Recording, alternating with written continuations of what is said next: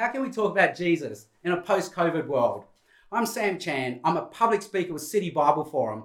Before COVID, I had over 10,000 hours of experience of speaking and teaching.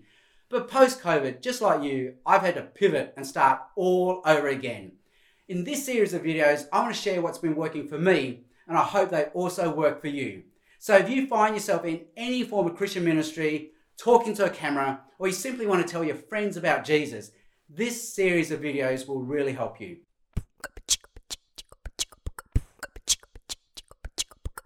In our last video, we looked at what to wear in front of a camera. In this video, we'll look at how to sound on that camera. And here I've got 5 tips. Tip number 1, we need an external microphone. Whether it's $2 or $100, we need to buy an external microphone. We can't rely on the inbuilt microphone that's in the camera or the laptop.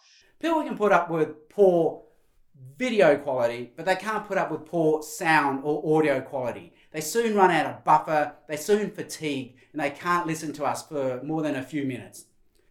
Tip number 2, we need to learn to use our stomach voice. Singers talk about a head voice, they also talk about a throat voice, but they also talk about a stomach voice.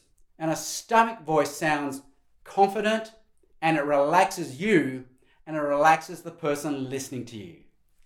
Tip number 3, we need to get rid of the up tone. This is the one I have to work really hard on. I naturally want to end my sentences on an up.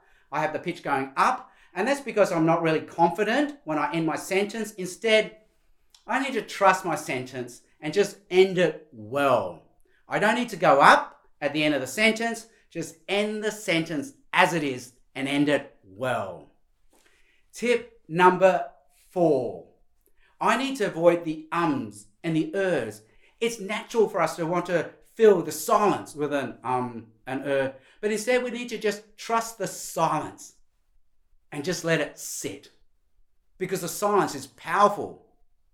There's no need to fill it with an and And while we're there, we need to avoid the things that distract the listener. Maybe we click before a sentence. Maybe we fidget and do something distracting with our hands. Instead, now, more than ever, just be confident in what we say, trust the silence, avoid the nervous habits, and don't fill it with an or And finally, tip number 5, we have to smile.